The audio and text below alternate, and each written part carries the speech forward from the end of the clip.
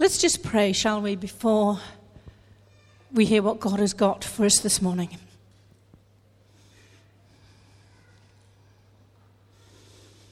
Father God, we praise you that you're here. We praise you that you've already been speaking to us through the songs, the words, and the words of Mike. Lord, help us just to be so open to you. So open in our hearts and minds that we hear your small voice whispering, teaching, sharing, nurturing.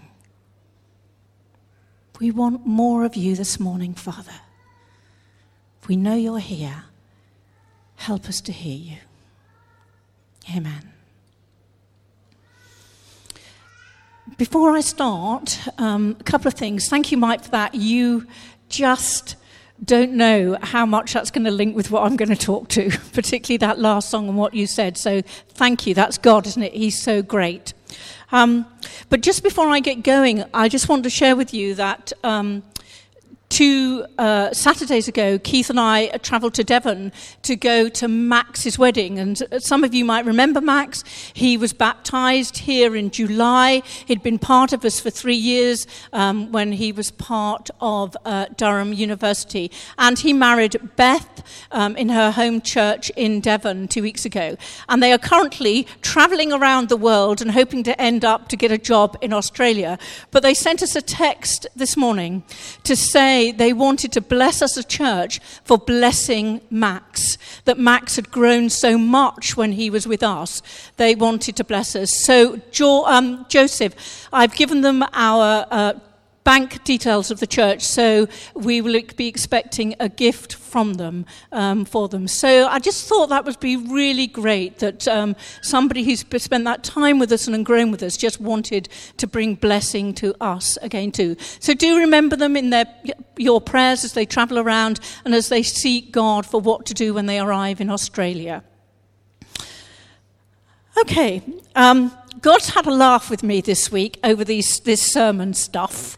When Elijah put me down for this, I just said gaily, yeah, and then suddenly realised that I was preaching at Stokesley Church this evening as well, where we go. I'm thinking, okay, yeah, got this.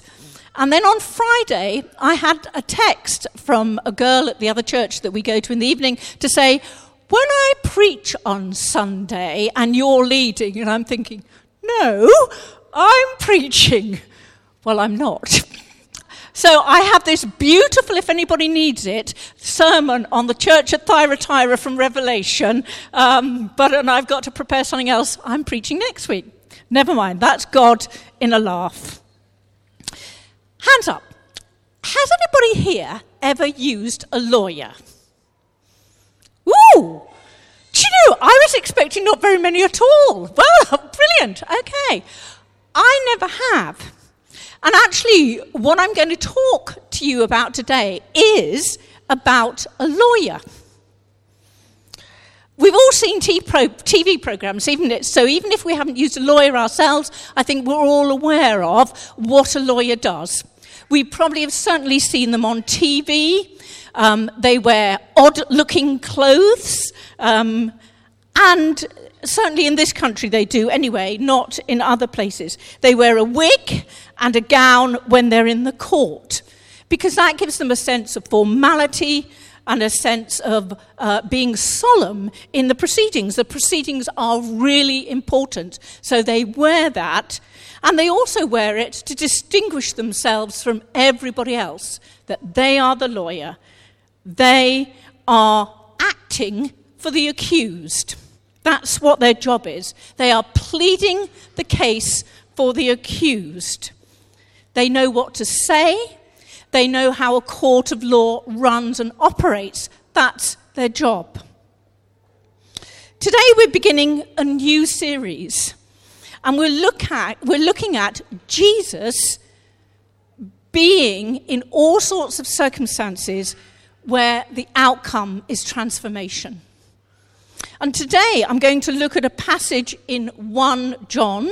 So you might already want to get your Bibles out because it's not going to be on the screen. I'm not that organised. Or on your phone. So we're going to be looking at 1 John 1. So while I'm just rabbiting for a bit, you could get that out and have a look.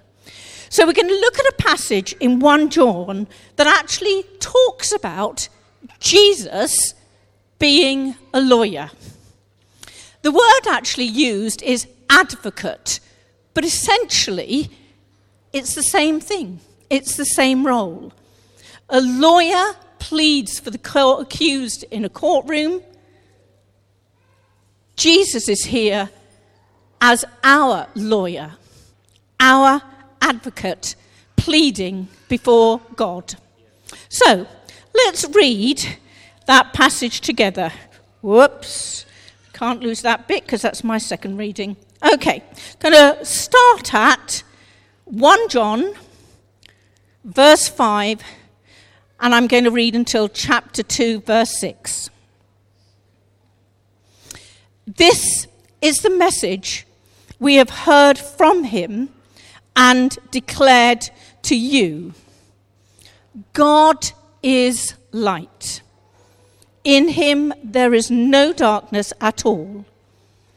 If we claim to have fellowship with him and yet walk in the darkness, we lie and do not live out the truth. But if we walk in the light as he is in the light, we have fellowship with one another, and the blood of Jesus, his Son, purifies us from all sin. If we claim to be without sin, we deceive ourselves, and the truth is not in us. If we confess our sins, he is faithful and just and will forgive us our sins and purify us from all unrighteousness. If we claim we have not sinned, we make him out to be a liar, and his word is not in us. My dear children, I write this to you so that you will not sin. But if anybody does sin, we have an advocate with the Father, Jesus Christ, the righteous one. He is the atoning sacrifice for our sins, and not only for ours, but also for the sins of the whole world. We know that we have come to know him if we keep his commands. Whoever says, I know him, but does not do what he commands, is a liar, and the truth is not in that person. But if anybody obeys his word, love for God is truly made complete in them. This is how we know we are in him. Whoever claims to live in him must live as Jesus did. Gee, some pretty powerful words in there, aren't there? Fairly hard-hitting. But actually, the first question I want to ask is, who's the writer talking to who? So the writer of 1 John, in those verses, who is he talking to? And clearly for me, he's talking to us. He's talking to Christians. For those who already have made a commitment to him. For those who've already realized what Jesus died on the cross for, and for what we've already sung about this morning. For those of us who've already believed on him. For those of us who've already changed our lives forever by making that commitment. He's not talking to unbelievers here. He's talking to the church. That is, he's talking to you and me. I just want to stop there for a few moments before we go deeper into the passage, just to make a really important point. And my apologies to Elijah, who's not here anyway, he's outside, but to Josh and Paula and Lauren, because they would have heard some of this. And I have to say, this important point, I never grasped till the week before last when we were away at Leadership Conference and somebody was talking about it. And it hit me between the eyes. For all of us as Christians who've made that commitment to believe and change our lives, when we made that defining moment to say yes to Jesus, we are a new creation. That's what the passage in 1 John is indicating. We are dead to sin. It's not as though it's a part and parcel business. When we made that commitment to Jesus, that is a new nature. It is a new creation. We have a new inside. It's a bit like a transplant, if you like. The old heart, if it was a heart transplant, is gone because it wasn't fit for purpose anymore. The new heart is there. And that is what God has given us. We are dead to sin. You're all probably sitting there saying, but I still sin, I still do the wrong thing. And I do too, and I'm going to come to that in a minute. But actually, the old nature, that whole bit of being the sinner rather than sin, so the sinner as a being rather than doing the sin, has gone for all of us. It is gone. That was the whole point of the cross. Jesus isn't coming back again to die again for all the other little bits of sin we are doing now. He's done it. It's gone. Every single person sitting here who believes in God and has made that commitment is dead to sin, has a new creation, a new life living in them. And that is, when we talk about baptism, we are buried with Jesus, we come to life with Jesus. It's new life. And I just want to read, to support that, Romans 6, 3-4, which says, "Or don't you know that all of us were baptized in Christ Jesus, were baptized into his death? We were therefore buried with him through baptism, in order that, just as Christ was raised from the dead through the glory of the Father, we too may have new life." This isn't part and parcel. We don't go around with our lives thinking, I've got a little bit of Jesus inside me and a little bit of my old life, my sin. And I have to tell you, I think I probably thought that, not actually consciously, but that's probably how I lived, thinking, I just haven't let God, I'm not realised that. But it's new life. It's not a part and pass. And it's not that when we die ourselves, suddenly we'll get that new life. We have it now.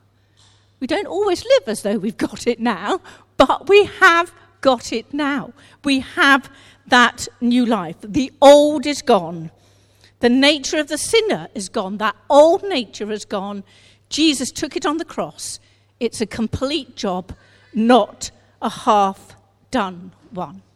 And I think we should be screaming the roof off because of that.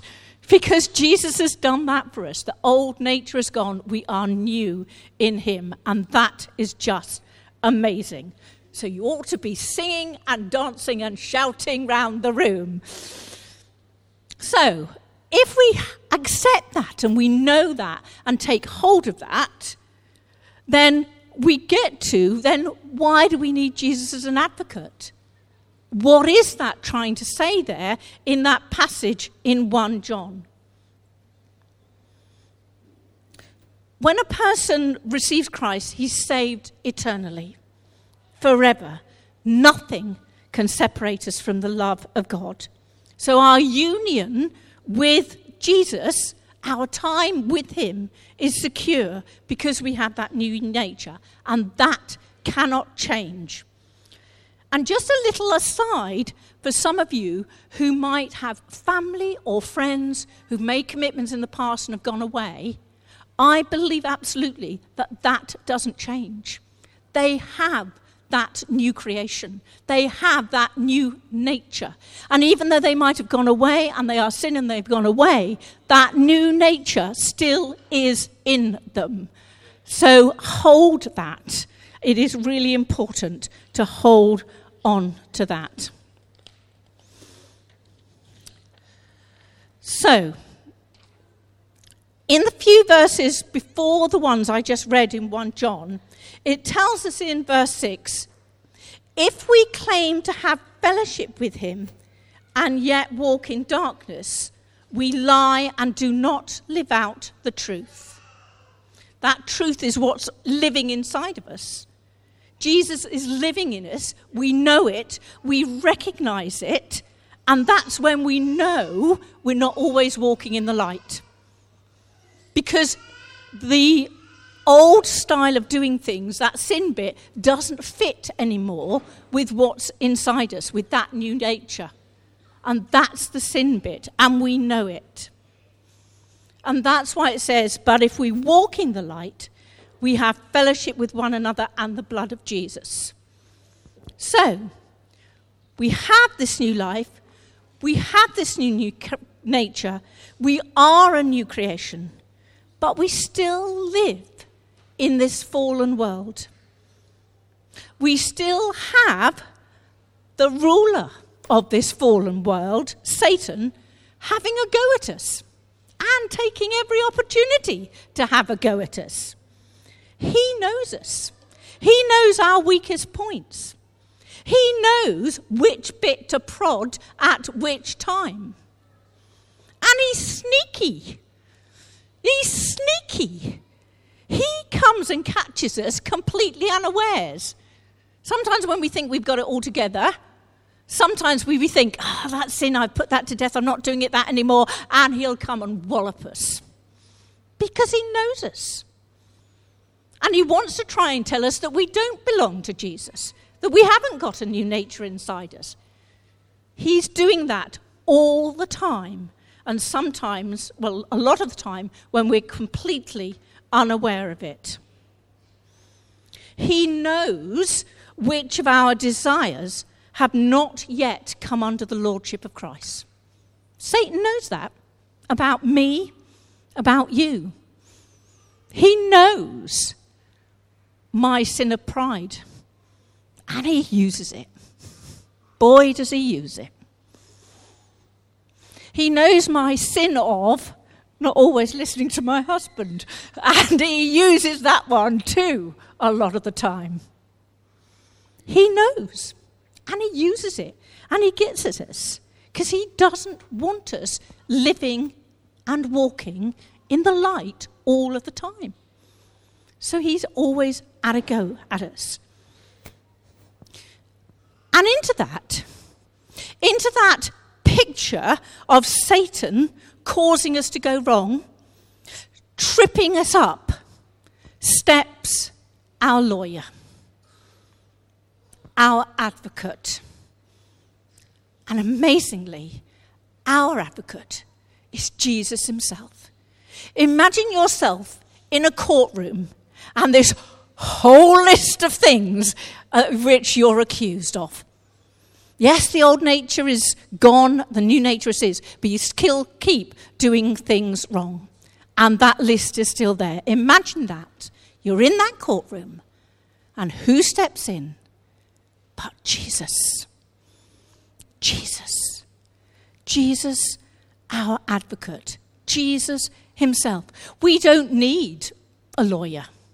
We don't need an ordinary lawyer in his black gown and his wig, because we have Jesus. So as our advocate, what's he going to do? What's he going to say? Well, he goes to the Father and he says to the Father God, he knows that we've sinned. He knows that we've done wrong again, and sometimes again and again with the same things. But he is our advocate because he's saying to God, they are mine. We are his. They have my new nature in them. I died for them. They are clean. And he also tells God that he knows we are repentant. His blood has washed away all our sinners, all our sins. The cleansing was once for all. Jesus isn't going to the cross to die again. Even if we do little bits of wrong or big bits of wrong, he's done it. It was a once and for all. And we now have new selves and him living in us. It's as though, in a way, on the cross, Jesus took us as the sinner, that old nature, and threw us in the rubbish bin. He threw us in the rubbish bin because it wasn't fit for purpose anymore. And he's put that new self in us. And then he stands before God on our behalf and pleads our cause. We belong to him. Isn't that just amazing? We have got that. We've got that. And we should be singing it from the rooftops for everybody else that we meet. And do you know, Jesus can do that because in verse 2 of chapter 2 of 1 John, it tells us that he is the atoning sacrifice for our sins.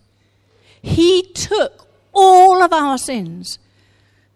And you know, I'm not sure I could even think about all of my sins. They are numerous.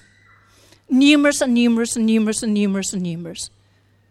And there are numerous people here. There are numerous people living in our world now. There are numerous people who've lived in the world in history. There are numerous people coming in the future. And on the cross, Jesus took all that. All of it. He is the atoning sacrifice. His death atoned for our wrongdoings. So we now can stand before the Father as our advocate, our lawyer, our Jesus says, there is no punishment due. There is no punishment due. Isn't that amazing? Isn't that amazing? If you think of people who go to court today, when you read the newspapers and you think of all the horrendous things, if they knew Jesus, then Jesus would be saying, there is no punishment due because he took his sins on himself. And we now have that new nature. It's as though Jesus is presenting us to the Father as his finished work and saying, I've done this. Their sins have gone. It was once and for all. And we are free. And we are free and we should be living our lives as free people. Because the old self has died, the new has come. So Jesus has been playing his part for us as our advocate. But what about us? And here comes the rub, doesn't it? Here comes the rub. And actually, in 1 John, it talks about that. It goes on to talk about our part in this. And for me, I've written down 5 things. The first one says in verse 7, walk in the light. And this walking in the light, being conscious about how we act, what we say, what we do, making sure we follow his commands. And what does that give us, that walking in the light? It gives us fellowship with each other. And it gives us purification because of the blood of Jesus. That's what it does. So firstly, our part is walk in the light. The second is, in verse 9, confess our sin. Repent. It's a bit old-fashioned, that, isn't it? But actually, it's scriptural, it's biblical, it's what the Bible tells us to do. And sometimes that sin is known. Quite often, it's unknown. We don't know or remember that we've done it. But he's still asking us to say sorry, to confess it, to bring it into the light so that he can deal with it. Because if we hold on to some things again and again and again, actually, not only does it not make us walk into the light, but it affects us physically and spiritually. The third thing which is in chapter 2, verse 3, is keep his commands. Walk in the light, confess our sins, keep his commands. And to do that, we have to know what they are. So we have to read his word and find out what did Jesus ask us? What did he ask us to do? How did he ask us to live? And that's a lifelong thing. And the fourth thing in verse 5 is obey his word. Obey what he tells us to do. That's his word in the Bible, but sometimes it's a word that he might give us through prayer. And the fifth thing in verse 6 of chapter 2 is live as Jesus did. Do we live as Jesus did? Do we act as he does? Do we keep his commands? We have to walk in the light, but we also need to repent. We have to say sorry. Because if we don't, we keep denying the truth that's living in us. But as we say sorry, as we repent, then Jesus, our advocate, can take that repentance to God and he can plead on our behalf to him. So I want to end by inviting us this morning to do three things. Remembering that all of this is a journey. It's about maturing in Christ. And we're not going to get it all right this morning. We're not going to get it all right this year. We're probably not going to get it right in our lifetime. But we are exhorted to mature in Christ, to grow up, to take these things seriously. We need to change our mindset and align it with his and ask him to come into all areas of our life. So the three things I'd like us to think about this morning. The first one, let's just rejoice and be clear that we are a new creation. We're dead to sin. That sinner's gone, the being of sinner has gone, no more to return. And that's a time for rejoicing, for thanking God and saying, amazing. So that's where we need to start as individuals and a church. Amazing. The second thing is, let's do a bit more about walking in the light. Actually talk to God. Ask him, what needs in my life to come into the light? What am I hiding? Or what do I know that don't even know that's there that you need to bring into the light, Jesus, to change my mindset, to help me walk in the light? I need Jesus to sort it. I can't sort it. Nobody else can sort it. Only Jesus can sort it. And the third thing, we need to say sorry. We need to repent. A repentance is a turning our back on. It's not just saying, oh, I'm really sorry. I didn't do that. I didn't mean to. It's saying, I realise that isn't walking in the light, that action, those words, that way of being. I'm saying sorry to God now, asking for his forgiveness, and I'm turning around and I'm walking in that direction. I don't want to do that again. And that is repentance. Because otherwise we allow Satan to keep on pressing our button and leading us away from the new nature that is in us. We know a lot of the time when we do things wrong. We know when the sin doesn't fit our new life anymore. And we need to say sorry. Would you like to close your eyes? Just going to have a time of quiet. You might want to put your hands out. It's up to you. But we're just going to ask God to come. Just come, Lord Jesus. Just come, Lord Jesus. Just come and touch each person here. Just come. We need you, Lord. We need you in our lives. We want to go deeper with you. We want to mature in you.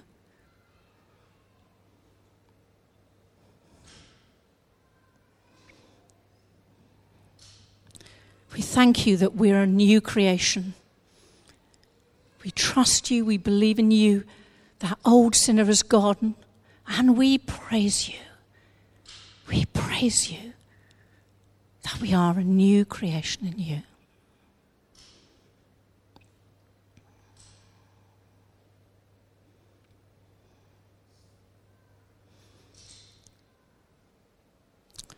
I want you just to ask yourselves in your own mind and head and heart, just you and Jesus now. Just you and Jesus. Just ask him to bring to light into your head or your heart things that you know you need to ask forgiveness for. Things that perhaps you know you keep on doing. You don't seem to be able to change. Just ask him forgiveness and ask him to come and change you, to transform you.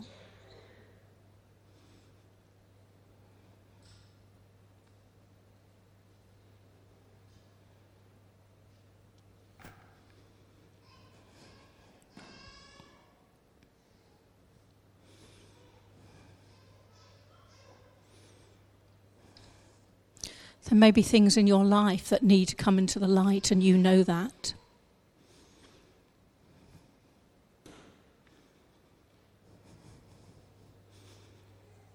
Some of you here may have been hiding things away that nobody even knows about, but God already knows. And he just wants you to speak to him about it so that he can change it and that he can move you on.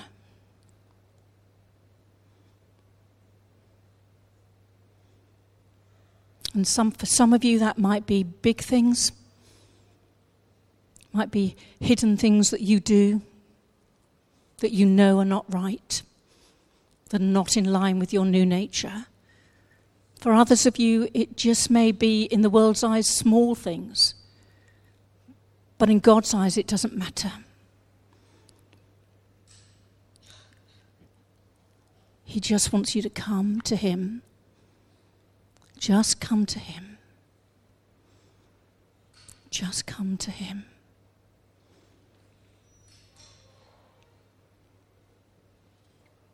Father, speak, we pray. Open our hearts and our minds. Just come. Just come.